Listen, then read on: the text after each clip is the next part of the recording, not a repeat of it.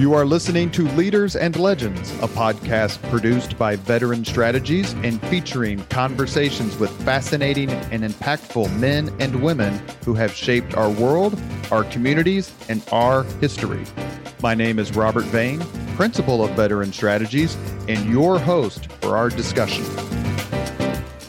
You are listening to Leaders and Legends, a podcast presented by Veteran Strategies, an Indiana-based public relations enterprise, and sponsored by Garmon Construction, Leaders and Legends LLC, the Grand Hall and Conference Center at Historic Union Station, the McGinley's Golden Ace Inn, and NFP, a national insurance broker with strong local content. Our podcast is featured on the All Indiana Podcast Network in partnership with Wish TV. You may find Leaders and Legends at allindianapodcastnetwork.com. Thinking of starting a podcast or need to host a public meeting? Let Leaders and Legends LLC be your partner as you look for new ways to communicate your message. Please contact Chris Spangle or me at leadersandlegends.net. And as always, all our podcast interviews are dedicated to the legacy and generosity of P.E. McAllister. I thought I'd have to choose between an IT degree and certifications until I found WGU. There I earned both through one program. WGU prepared me to earn certs from CompTIA and others at no extra cost. WGU IT bachelor's and master's degrees have no set class times. Rather, students progress at their pace, completing as many courses as they can each 6-month term. I graduated faster, and you could too. Learn more at wgu.edu. Howey Politics and State Affairs Pro offer insider election coverage, polling, and analysis in Indiana. Our nonpartisan news and legislative tools create a winning combination pro subscribers can't live without. For all the resources you need this election season and beyond, visit pro.stateaffairs.com/IN. That's pro.stateaffairs.com/IN. Thank you for joining us on the Leaders and Legends podcast. Our guest today is Edward Achorn.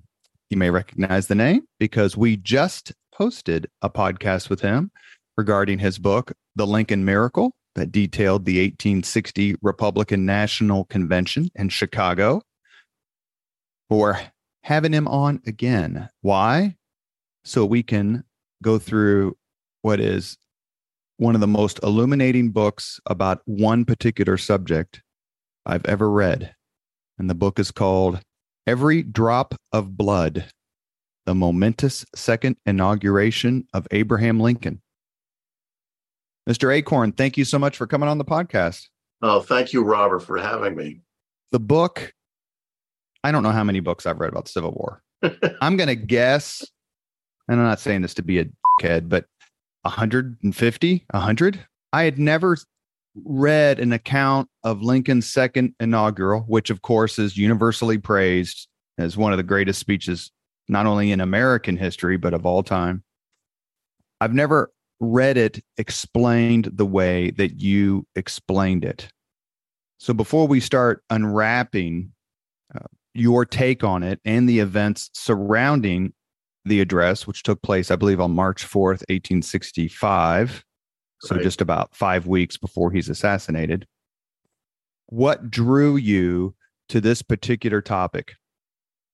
Well, I've always loved Lincoln since I was a kid, and I've always been very moved by this speech, which I think is just so strange and so profound. And I wanted to understand the context of the speech, what was happening when he was delivering it. And I started studying that day when I was thinking of book research and all that. And I started noticing all these very famous people keep popping in and out of the story that day. You know, Walt Whitman is covering it for the New York Times, and John Wilkes Booth is stalking Lincoln at the inauguration, and Clara Barton is involved with the events. And and it's just, and Frederick Douglass, the great Black leader, is standing there watching Lincoln deliver this speech. And I wanted to really understand his speech in light of the perspectives of all those people toward Lincoln and toward the war. And I found just by looking at all of them individually and bringing them all together in the course of this 24 hours I'm writing about, it really throws a light on that event like nothing else I've seen. Not many books, they exist, of course, but not many books are dedicated to a single day. Why a single day and not the week or the month? Yeah, I like to do very narrow history. It's called micro history, I guess some people call it. But I'd like to look at a very narrow period of time. In this book, it's just 24 hours from the night before the inauguration through the inauguration to the night after he delivered it. And I think just looking very, and I think I mentioned this in our other discussion, but when you look at a very narrow period of time, suddenly these people aren't these historic figures. They're human beings. And you really relate to them as humans because they're going through the normal day like we do. And they're experiencing things. They're experiencing the politics of the moment. They don't know how everything's going to turn out. And I just think it's very poignant to look at an event like this through the eyes of the people who were there and through their limited perspective. And you see really what a tragedy this war was and what Lincoln was dealing with, which is it's almost an insufferable burden he dealt with. So that's why I took the approach I did. Let's expand it a little bit if that's okay. I mean, a lot of folks know kind of what was happening in the war at this time. So in November of 1964, Lincoln is reelected over his former General-in-Chief, George McClellan. Yes. Just looking at the bare numbers, it would appear to be a blowout. I think it was like 200 and some electoral votes to like 21 for McClellan. But if you look at each individual state, the results are much closer. Just a few thousand votes in each state was enough to get Lincoln a victory in the Electoral College. What did Lincoln think of 1964's election and how close it was and the mandate that he obviously got? Right. Well, right up to August before that election, he was fully expecting to be defeated. And in fact, he wrote a famous message that his cabinet signed. He wouldn't let them read it. He just made them sign it. Regarding the loss of the election and what they would do. And this was a very unpopular war. It had dragged on and on. People thought it would be over very quickly. It went on for 4 years. It touched every home in America. Just the suffering of widows, mothers losing their sons. It was just a terrible thing. And the thing that finally changed things for Lincoln in the war effort was when Sherman seized Atlanta. And then all of a sudden there was a sense, okay, this war can be prosecuted to its conclusion. And we might as well stick with Lincoln.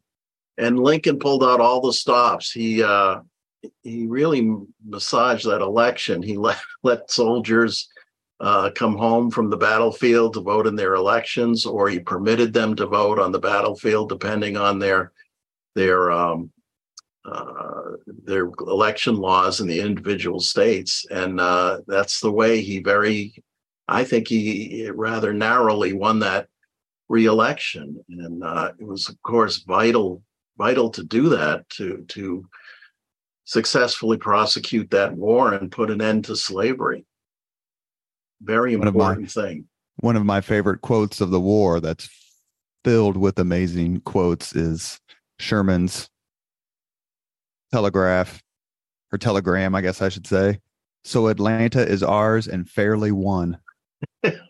That's right. In between the election and the new year, the war is still being prosecuted. I've always felt, and I've said this in other Civil War related podcasts, that if you wanted to buy the states' rights argument of Jefferson Davis and Alexander Stephens and that gang, that there's actual constitutional philosophy, political philosophy that could sustain it. Like, it wasn't some ridiculous theory. It was more than that. It was something that a lot of incredibly bright patriots, founding fathers, believed in. But every death after Lincoln's reelection was murder. How far off am I? Well, the war was clearly not going to go the South's way after Lincoln was reelected. The South felt, we have to continue this fight. We've devoted everything. We're going to lose everything. We're going to lose our whole way of life, our freedom, everything.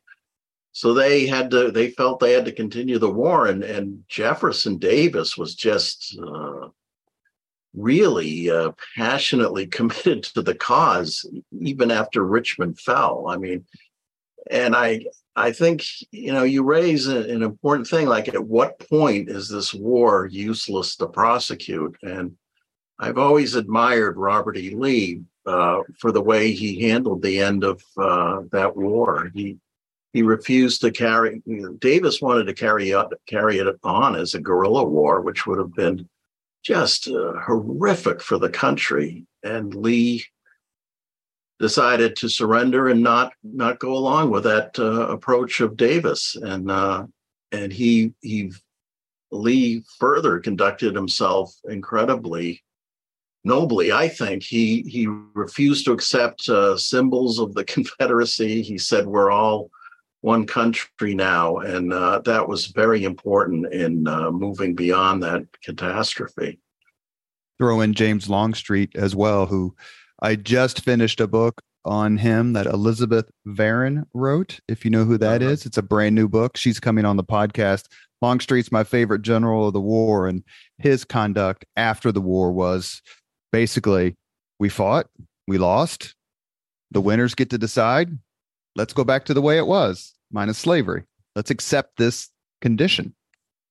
A lot of the people who really fought the hardest in that war wanted to make peace and be reach across the divide and become fellow countrymen again. Some in the South did not, but because they had lost so much. But you see that. I mean, I have a character in the book of General Selden Connor, who was this way. He was very passionately devoted to restoring the Union after he was brutally injured. He lost a leg and he suffered just immensely. But they interviewed him in 1914, I think I wrote in the book, and he was saying the most wonderful thing is that this country has come together. It's no longer North and South. So that says a lot about the people who fought that war. And that's at the crux of Lincoln's speech. I mean, exactly. Which is extraordinary for the context of the times. How would you compare? I've always been a huge fan of Lincoln's first inaugural address. What are your thoughts on that? And then we'll go down the journey of late winter of 65. Well, the first inaugural address was much longer. It was Lincoln had been silent all through the election and even after the election. People were turning to him saying, what are we going to do here? How are we going to save the country? And this was his first statement about what we were going to do. And it was very much devoted to preserving slavery where it existed and trying to keep peace between North and South because the first battles had not occurred. The second inaugural was a blasted country after 4 years of war. I mean, just horrific suffering on both sides. And Lincoln had to issue the Emancipation Proclamation as part of the war effort, which freed slaves in the areas that were still in rebellion against the United States. And he felt very passionately about his promise that all the slaves freed through that Emancipation Proclamation must be kept free. That was one of the things that really broke his heart about the thought he might not be reelected. So in the second inaugural, he defines the meaning of that war for the first time, I think, as this was a war we had to go through, both sides, because of the crime of slavery. And we deserved. Well, he says you might. He doesn't exactly speak for the Lord. He doesn't speak for God, but he says, this may be why this terrible war dragged out so long, because we had to go through this, both sides, to get to the end of slavery, because that was so immoral. And of course, the speech did not go over well in all circles, but it's a very profound statement about the meaning of that war. And I think we still have that interpretation of the war, that it was fought to end slavery. You are listening to the Leaders and Legends podcast. Our guest today is Edward Achorn. We're discussing his book, Every Drop of Blood, the momentous second inauguration of Abraham Lincoln. You want to hear some reviews? Well, they're all good. They are called groundbreaking, a definitive narrative, wildly vivid, new and exciting perspective. New York Journal of Books was very positive. Washington Post. The list goes on and on. Ed, what do reviews mean to you, if anything? Well, it's very encouraging to hear kind words, because you work on your own for many years, and people are going off on vacation. You're hunched over the computer working on this stuff. So when people get what you're trying to do, it's very gratifying, very, very encouraging. And I appreciated all those. Both my Lincoln books have done, actually all four of my books have done very well with the critics. So I'm very grateful for that. The first inaugural address, is it meant to be conciliatory? The second inaugural address, is that meant to be conciliatory, in the sense of the first one is let's not do this, and the second one is, okay, now we've done this, the war's almost over, let's get back together? Yeah, the first one's a little harsher, I think. Lincoln's pledging, look, if you guys strike at the United States is going to defend its property, notably Fort Sumter in Charleston Harbor. And it was so sort of tough that William Seward, who was Lincoln's Secretary of State elect, he told them to, why don't you tone it down and do something about patriot graves? And Lincoln took what Seward had written to him and wrote this beautiful ending of the first inaugural. I don't have it by heart, but everybody knows it who's read that speech. And it was a conciliatory gesture. We're all Americans here. Let's try to work this out. The second inaugural was, it was saying, look, we've all suffered horribly. And I think Lincoln turned to the one thing that united both North and South at that time, which was a deeply held belief in God, and especially the Christian faith. And he tried to say, let's realize both sides have suffered horribly, and maybe that's a just thing because of the crime of slavery. and let's try to move on from here, bind up the nation's wounds, and move together with malice toward none, with charity for all. And these are extraordinary things for a president to say. I mean, you gotta put this in context. Yeah. This has been a grueling, terrible, evil, savage war. Sherman is still in the South, tearing through the South, essentially showing you cannot defend yourselves against us. You have to give up.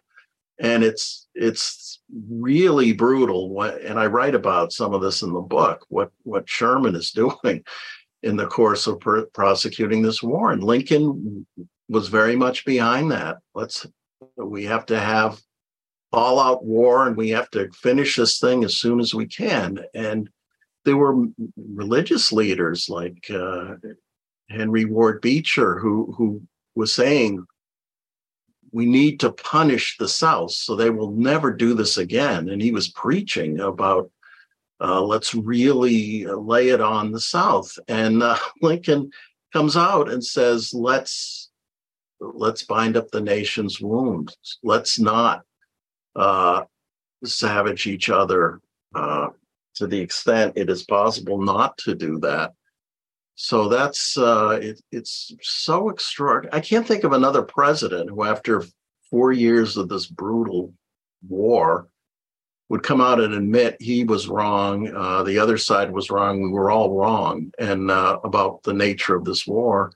And we were all wrong about slavery. We all were participants in that. He references 250 years, so he doesn't, in the speech, which would take you back to 1615, so not 1619, but 1615. He doesn't just say it's the last 4 years or go back to 76 or 89 or 88 for the Constitutional Convention. He goes back to the founding. To me, that was a very important part of the speech where he says, this is part of who we've always been, rightly or wrongly. Yeah, and he lays it on both sides.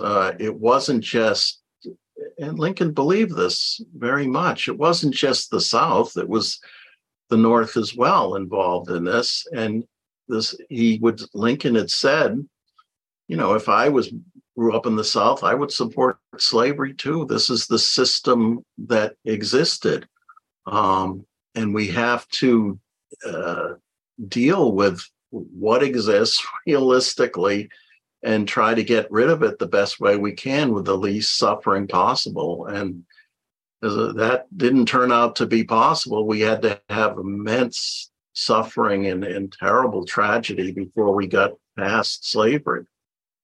You've mentioned suffering a few times, which is probably about the perfect word, but both Jefferson Davis and Abraham Lincoln suffered personally through the loss of a child during the war.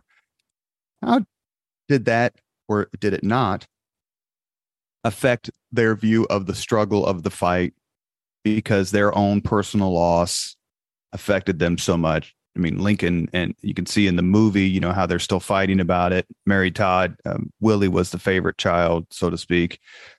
I think Jefferson Davis I don't remember. He had a boy who died. I can't remember. Did he fall out the window? He fell off a porch and died. Yeah. And these men, I mean, they didn't even have time really to grieve. Neither of these men. They had to just carry on with a terrible burden both of them faced. So, I don't know if it made them any more sympathetic. Lincoln had lost his first son before the war, a little boy, Eddie.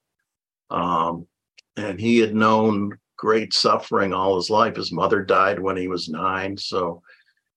And he wrote about this to some of the children who had lost loved ones in that war. He said, I understand how terrible it is to lose someone when you're very young. So they both went through that, but they both doggedly carried on that war as savagely as they could, because they both considered it of paramount importance to win. President Lincoln was having a reception in the White House as his son was dying up on the second floor.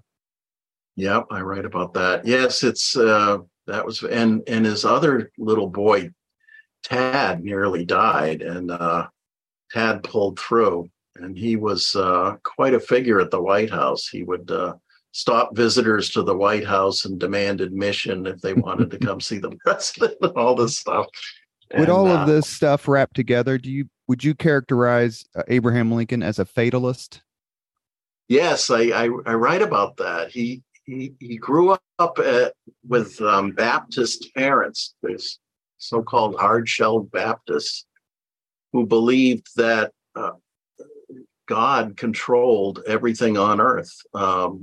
Even before you were born, God knew what you were going to do and had decided what was going to become of you. So this is a very fatalistic view of the world. Lincoln didn't become a regular churchgoer or aligned with any sect of the Christian church. And some people thought he wasn't actually a Christian. He didn't believe in the divinity of Christ. Not sure if that's true, but he did adopt this very fatalistic idea that there's only so much humans can do. A lot of this is in the hands of God. And we've got to do the best we can, but we can't do everything. And I think that helped him just stay sane during that war. He loved the Bible as a book that understood human nature more profoundly than any other book. He wasn't deeply religious in the sense of adhering to religious dogmas and so forth, but he believed very profoundly that this book is just a magnificent thing, a piece of literature that helps guide us through life. And if anything was given by God's hand, it was this book. And he turned to it often during the war to give him comfort and help him carry on. You are listening to Leaders and Legends, a podcast presented by Veteran Strategies, an Indiana-based public relations enterprise, and sponsored by Garmond Construction, Leaders and Legends LLC, the Grand Hall and Conference Center at Historic Union Station, the McGinley's Golden Ace Inn, and NFP, a national insurance broker with strong local content. Our guest today is Edward Achorn, a terrific author. He was a finalist for the Pulitzer Prize. He is a winner of the Yankee Quill Award. He has written several books. We've talked about one of them before, and that's The Lincoln Miracle Inside the Republican Convention That Changed History. Today we are discussing a book that really took me in a direction that I hadn't considered with regard to Abraham Lincoln's second inaugural. And the book is called Every Drop of Blood, a quote from the address, The Momentous Second Inauguration of Abraham Lincoln. Ed, there are people, whether they're well-intentioned or ill-intentioned, and I try to ask every Civil War scholar who comes on the podcast, comes on Leaders and Legends, this question. If the war wasn't about slavery, what could it have been about? Yeah, I always hold the view that it was about, at the bottom, it was about slavery, but it was about the different visions of the United States by these two parts of the country. I mean, the South really depended on Black labor to maintain their society, and this had been totally acceptable throughout human history, really, slavery. And this was sort of a new thing that America ushered in, was questioning slavery, questioning the morality of slavery, beginning with the founders. They were some of the first people in the entire history of the world who questioned the morality of slavery. And they get a very bad rap, I think. so we had these two sections that just didn't agree with each other, and the South became very offended at the constant moral criticism of their way of life by the North, when they believed the North had essentially brought slavery to the South through the slave trade and profited it in their factories and a lot of this was, when people get insulted and get their back up and feel they no longer share the values of other people in the society, they want to go off and do their own thing. And the 1860 election, for the first time, elected Republicans, which they considered a group of kooks, really, from the North, who didn't have any practical understanding of what the South was up against with agriculture and so forth. And so they were agitators. Yeah, they viewed them as agitators who supported this. They called it a Massachusetts standard of morality, which they considered very narrow and very puritanical and so forth. So these two sections of the country just developed these very different perspectives, and they couldn't sort of abide each other by 1860. And so that's a sobering lesson about when people no longer agree on what this country is and what it stands for. And Lincoln was, Lincoln was characterized as being an abolitionist and all this, but he really wasn't. He was a very moderate guy who just he really pushed the Republican Party to stand for one thing, which was to keep slavery where it existed, but not let it spread any further. And that was the whole crux of the difference between North and South, as he kept trying to argue that leading up to the secession of the South, saying we shouldn't be angry at each other. This is the basis of our disagreement. You think slavery's right and ought to be expanded. We think it's wrong and ought to be contained. And that was the explosive division between the two sides. To quote the address, 1/8 of the whole population were colored slaves, not distributed generally over the Union, but localized in the southern part of it. These slaves constituted a peculiar and powerful interest. All knew that this interest was somehow the cause of the war. Given those words, do you have any sympathy for people who try to push back and say it was about tariffs or something else? I mean, it's so overwhelmingly about one thing. As a scholar, as a historian, do you just want to pull your hair out when someone makes these arguments that just don't have any basis in what was happening and being said then, let alone now?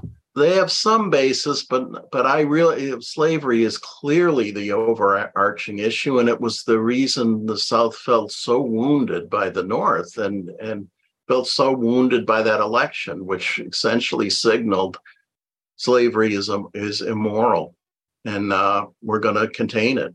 And that's the North had achieved power over the South, and that was.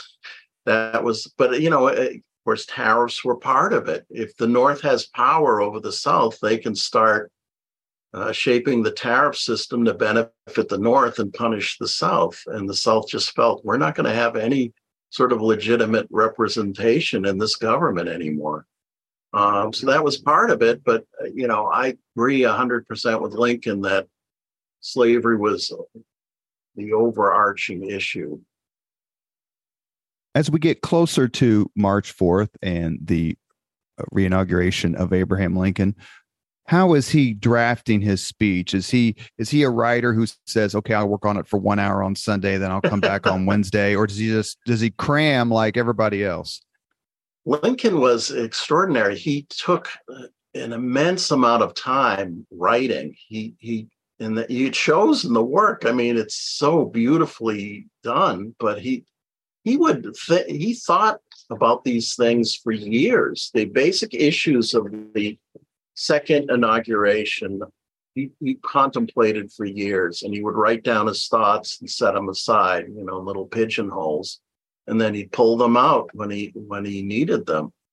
And he wondered, fairly early in the war, 1862, 1863, why is this war going on so long when it seems like really God should be supporting the cause of maintaining this wonderful republic that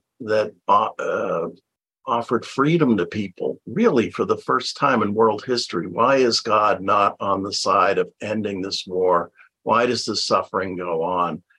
And he finally answered, it had to go on until the last vestiges of slavery were eradicated.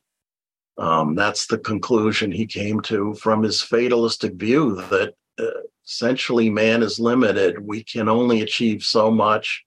God has sometimes other intentions in mind. I mean, his favorite line was from Hamlet.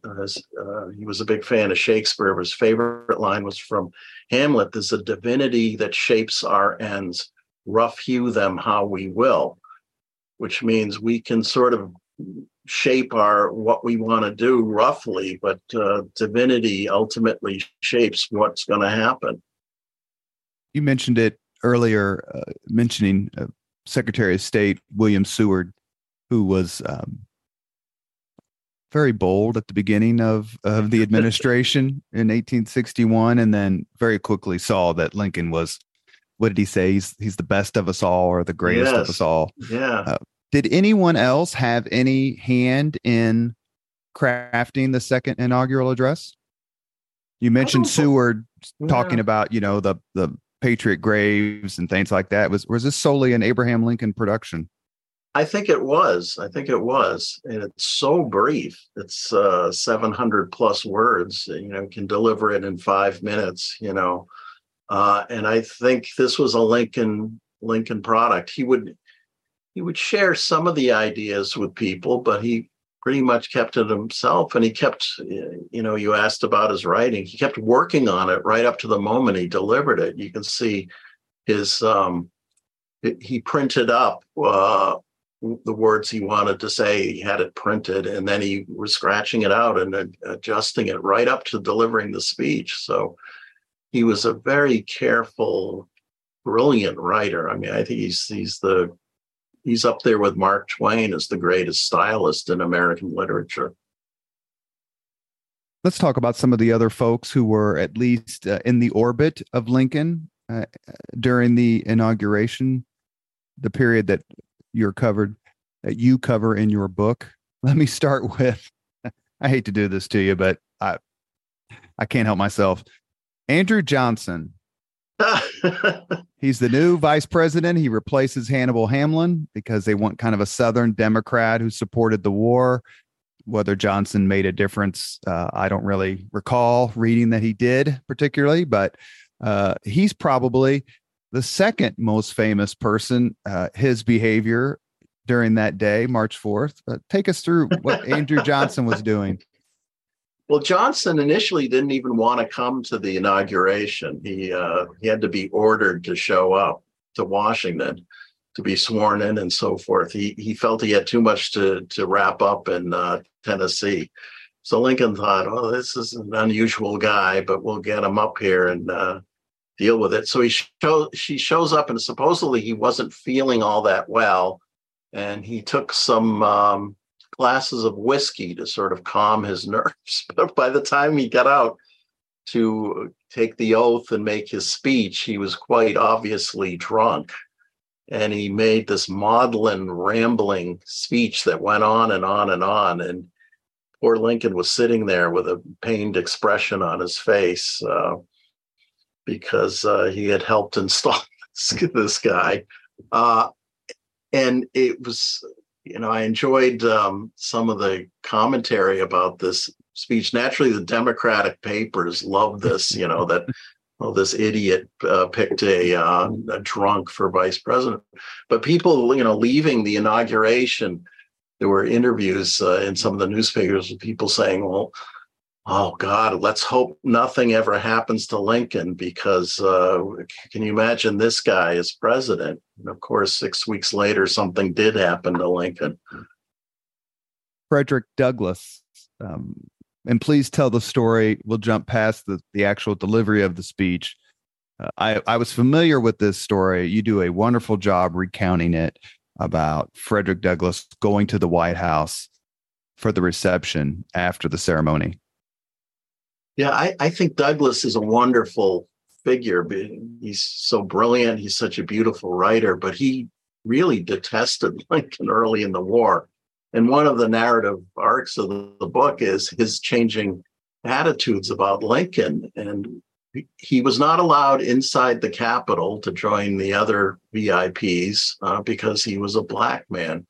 So he had to stand out in front in the mud and listen to Lincoln deliver the speech. And blacks listening to that speech just had tears running down their faces, because this man was talking about the immense moral evil of slavery and how this country had to go through this tragedy to deal with it. So that night, Douglass went to the White House. He felt there was a reception at the White House, I should explain this, where anybody could come in on the streets, off the street, stand in line and wait around and then shake the president's hand. And you can imagine how tired Lincoln got doing this. But Douglass showed up. He felt, I have a right to be here. And they tried to throw him out because he was black. They didn't want black people coming in the White House. And eventually he was able to use some of his connections in the White House, because he was actually friendly with Lincoln by this time, and get into the White House. And he stood there in line, and Lincoln saw him coming up, and he said, "Oh, there's my friend Douglass," after the security had tried to keep him out. And he came up and he said, "Mr. Douglass, what did you think of the speech?" And Douglass said, Mr. President, I can't comment on that. I have no authority to comment on that. He said, "No, seriously, what did you think?" And he said, "I thought it was a divine effort." And it was such a great moment for America, I think. that Lincoln made it clear that he cared about Douglass's opinion. Right. He said something like, "There's no man whose opinion I'd want more." That's right. Yeah, it's all there in the book. But this was one of the things that struck me about this day, these people coming together and really saying something about the American experience. And I thought that was one of the great moments in American history. You referenced it just a few seconds ago. Let's go back to it, because it anticipates one of my actual final questions, but I want to get to it here. The reception of the speech by Black Americans. The one thing that you mentioned that obviously, it's common sense in a lot of ways, but really brings it home, is the percentage of the Black Americans who witnessed the speech who were former slaves. That has to just have been astounding. I couldn't even imagine how I couldn't articulate how they felt, because to go from being a slave to watching, the great emancipator give this speech, and the speech isn't, we won, they lost, let's cheer. It's the opposite. It acknowledges the original sin. Please go ahead. No, I agree with that. That's such a poignant moment when former slaves, they get in their best clothing they could muster, and they came out in huge numbers to that speech, and they stood out there in the mud and the rain to hear Lincoln, this man who they considered the great emancipator, the man who had freed their race from this horrific slavery. And it's just extraordinary. And there was still some reporting that day that some of the white soldiers weren't too pleased to see them and handled them roughly and so forth. But they were there out in force, and they were in tears listening to him give that speech. And it's a really moving moment of of our history that isn't talked about. We seem to want to endlessly attack the people who came before us for not meeting our wonderful standards and so forth. But this is great beauty in that moment of former slaves listening to this man who freed them talk about the meaning of that war.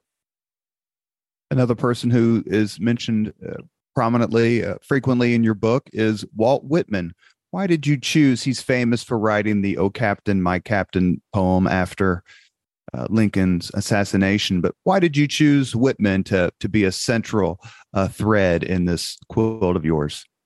Whitman's such a wonderful, interesting character. He's almost larger than life. He's so boisterous, and he writes that way. And here he is covering the events for the New York Times, of all things. And I wanted to focus on him because he had spent much of the war in Washington.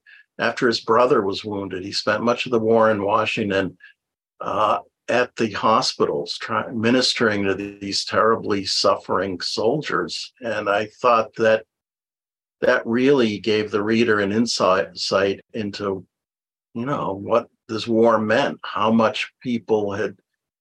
great a price people had paid. How I keep coming back to the word suffering, but that's what it is. And I thought his perspectives on the war, I tried to, with each of these characters, I tried to very quickly look at their perspectives on the war and give you a sense. This is the background of this great speech. This is what people had experienced. And this gives you a really powerful sense of what that speech was about.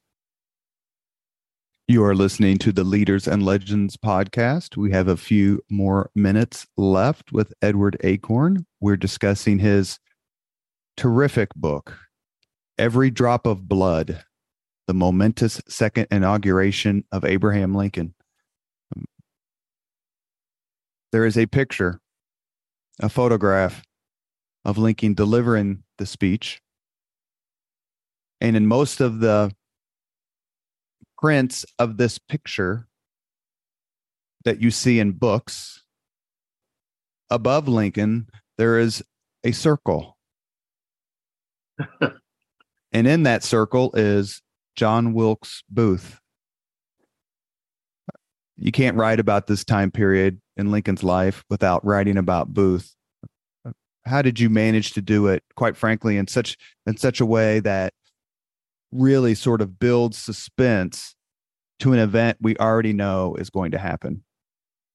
Yeah, I mean, I was quite struck to discover Booth was there at the inauguration. He apparently got access to the Capitol building and the VIP section because he was dating the daughter of a very abolitionist Republican senator, of all things. So he managed to get an invitation to the ceremonial events, and apparently he slipped in behind Lincoln when Lincoln was sort of leading the group out onto the platform on the steps of the Capitol.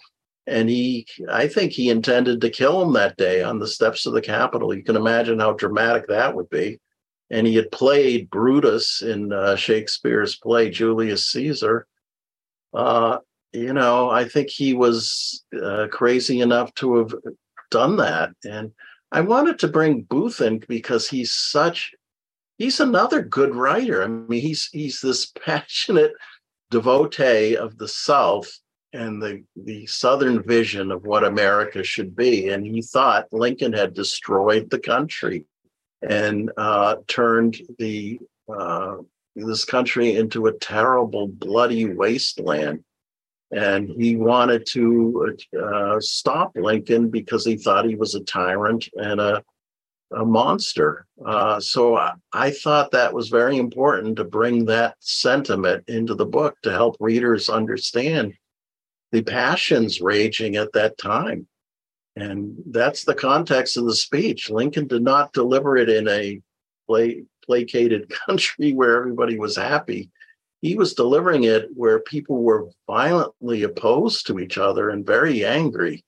And people sometimes ask me what was the most surprising thing, researching this book, and I always think it was reading all these newspapers and the reactions to Lincoln. I mean, Lincoln was a hated figure in much of the country. Democrats detested him, thought he was a tyrant.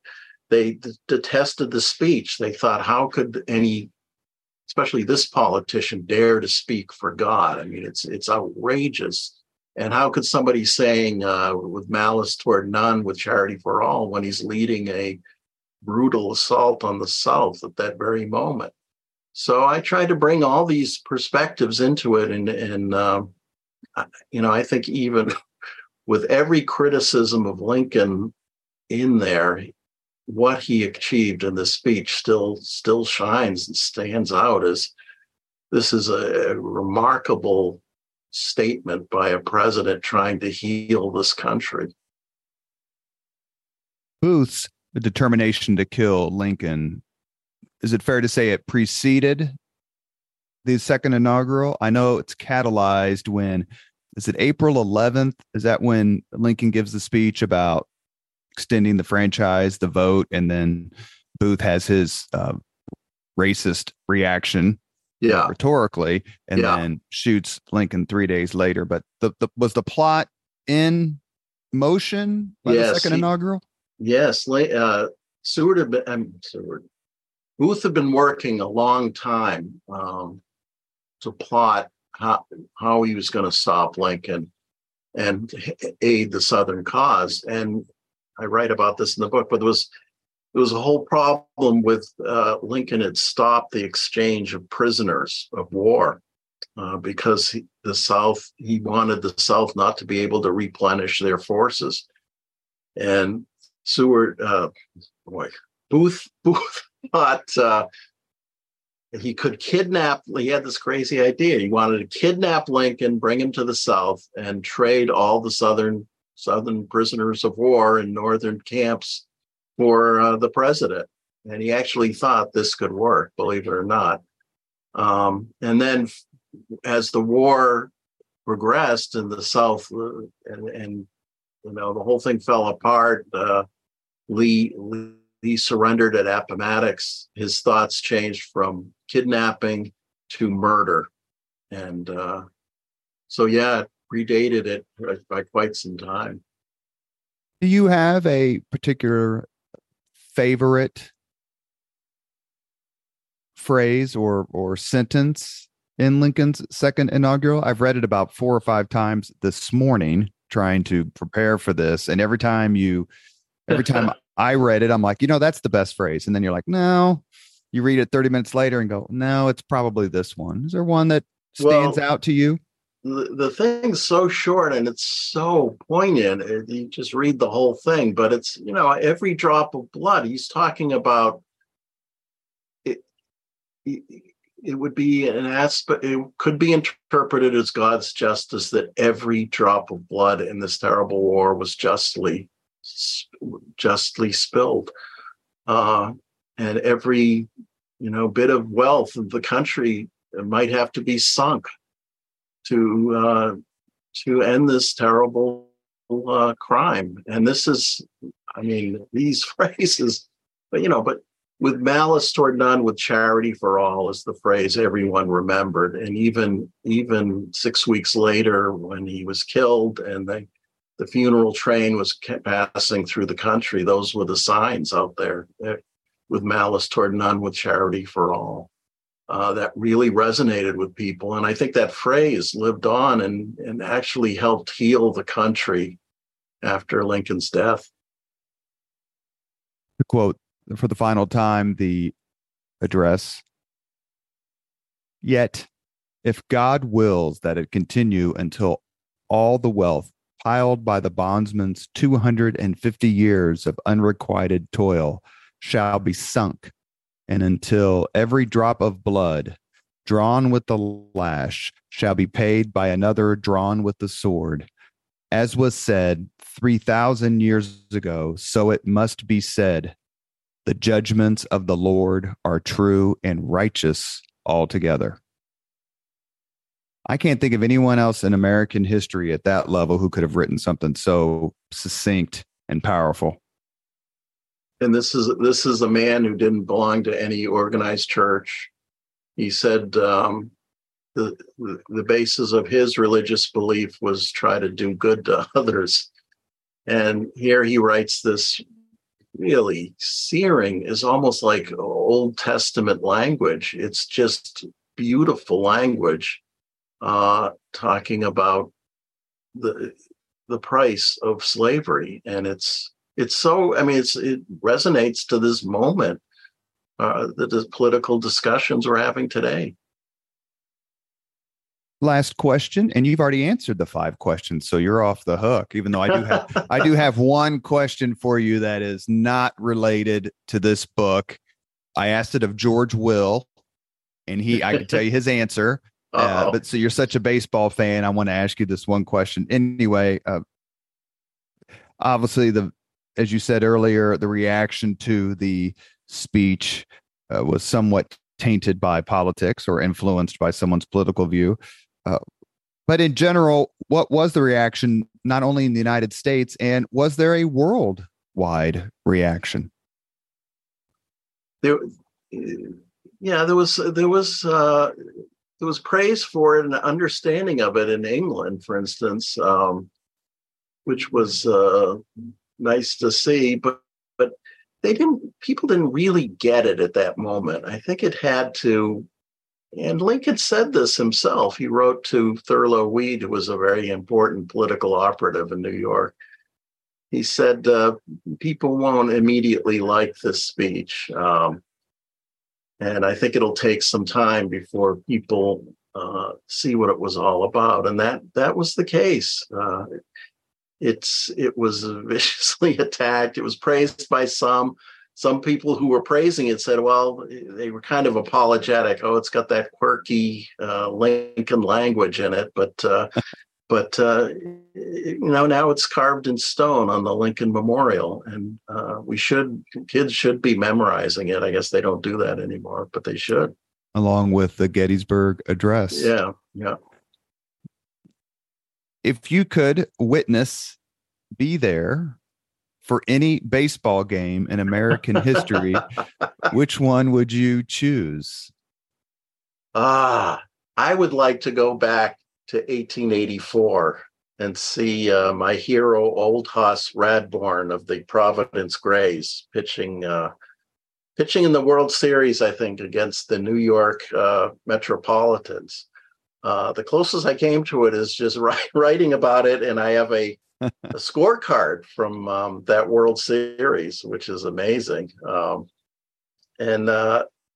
love baseball history. My first 2 books were about baseball, but I think baseball offers a window into the culture of the time, no matter what period you look at it. And it's just fascinating in early baseball, especially because these people are forgotten, their stories are forgotten, but they're just so wonderfully colorful and funny. And, Old Hoss Radbourn was a very surly guy who was apparently the first human being ever photographed flashing the middle finger. And he drank a quart of whiskey a day at the height of his career. And, he won 60 games or 59 games, depending on how you count, in a single season as a pitcher, which is something wonderful. So I love early baseball. I'd love to see him pitch. For what it's worth, George Will chose Bill Mazeroski, Game 7, 1960 World Series. I got to see one of the great moments for me as a Red Sox fan, which I was at the Game 6 of the World Series in 1975 when Fisk hit that home run and waved it fair. So I feel like Reds. I feel like I got to see the game I'd want to see if I could go back to any one game. So that's the game that changed television sports, not just baseball, but all of it. Yeah. I was sitting in the last row, so I had to, the roof was blocking my view of the left field wall, so I had to watch Fisk wave to figure out if he had hit the home run. And when he when he started was running jumping the bases, I knew he had done it. That was a great moment. You have been listening to Leaders and Legends, a podcast presented by Veteran Strategies, an Indiana-based public relations enterprise, and sponsored by Garmond Construction, Leaders and Legends LLC, the Grand Hall and Conference Center at Historic Union Station,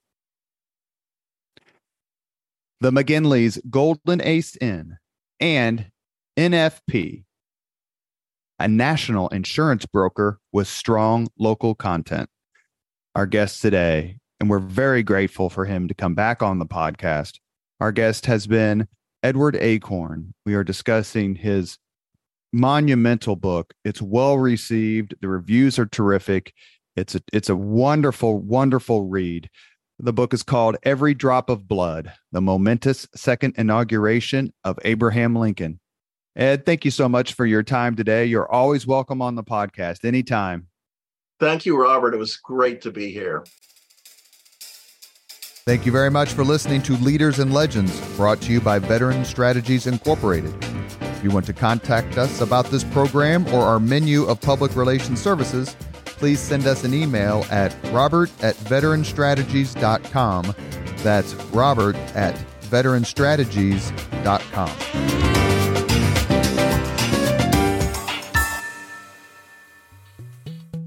This podcast was produced and edited by Chris Spangle and Leaders and Legends LLC. If you're interested in starting a podcast or taking yours to the next level, please contact us at leadersandlegends.net.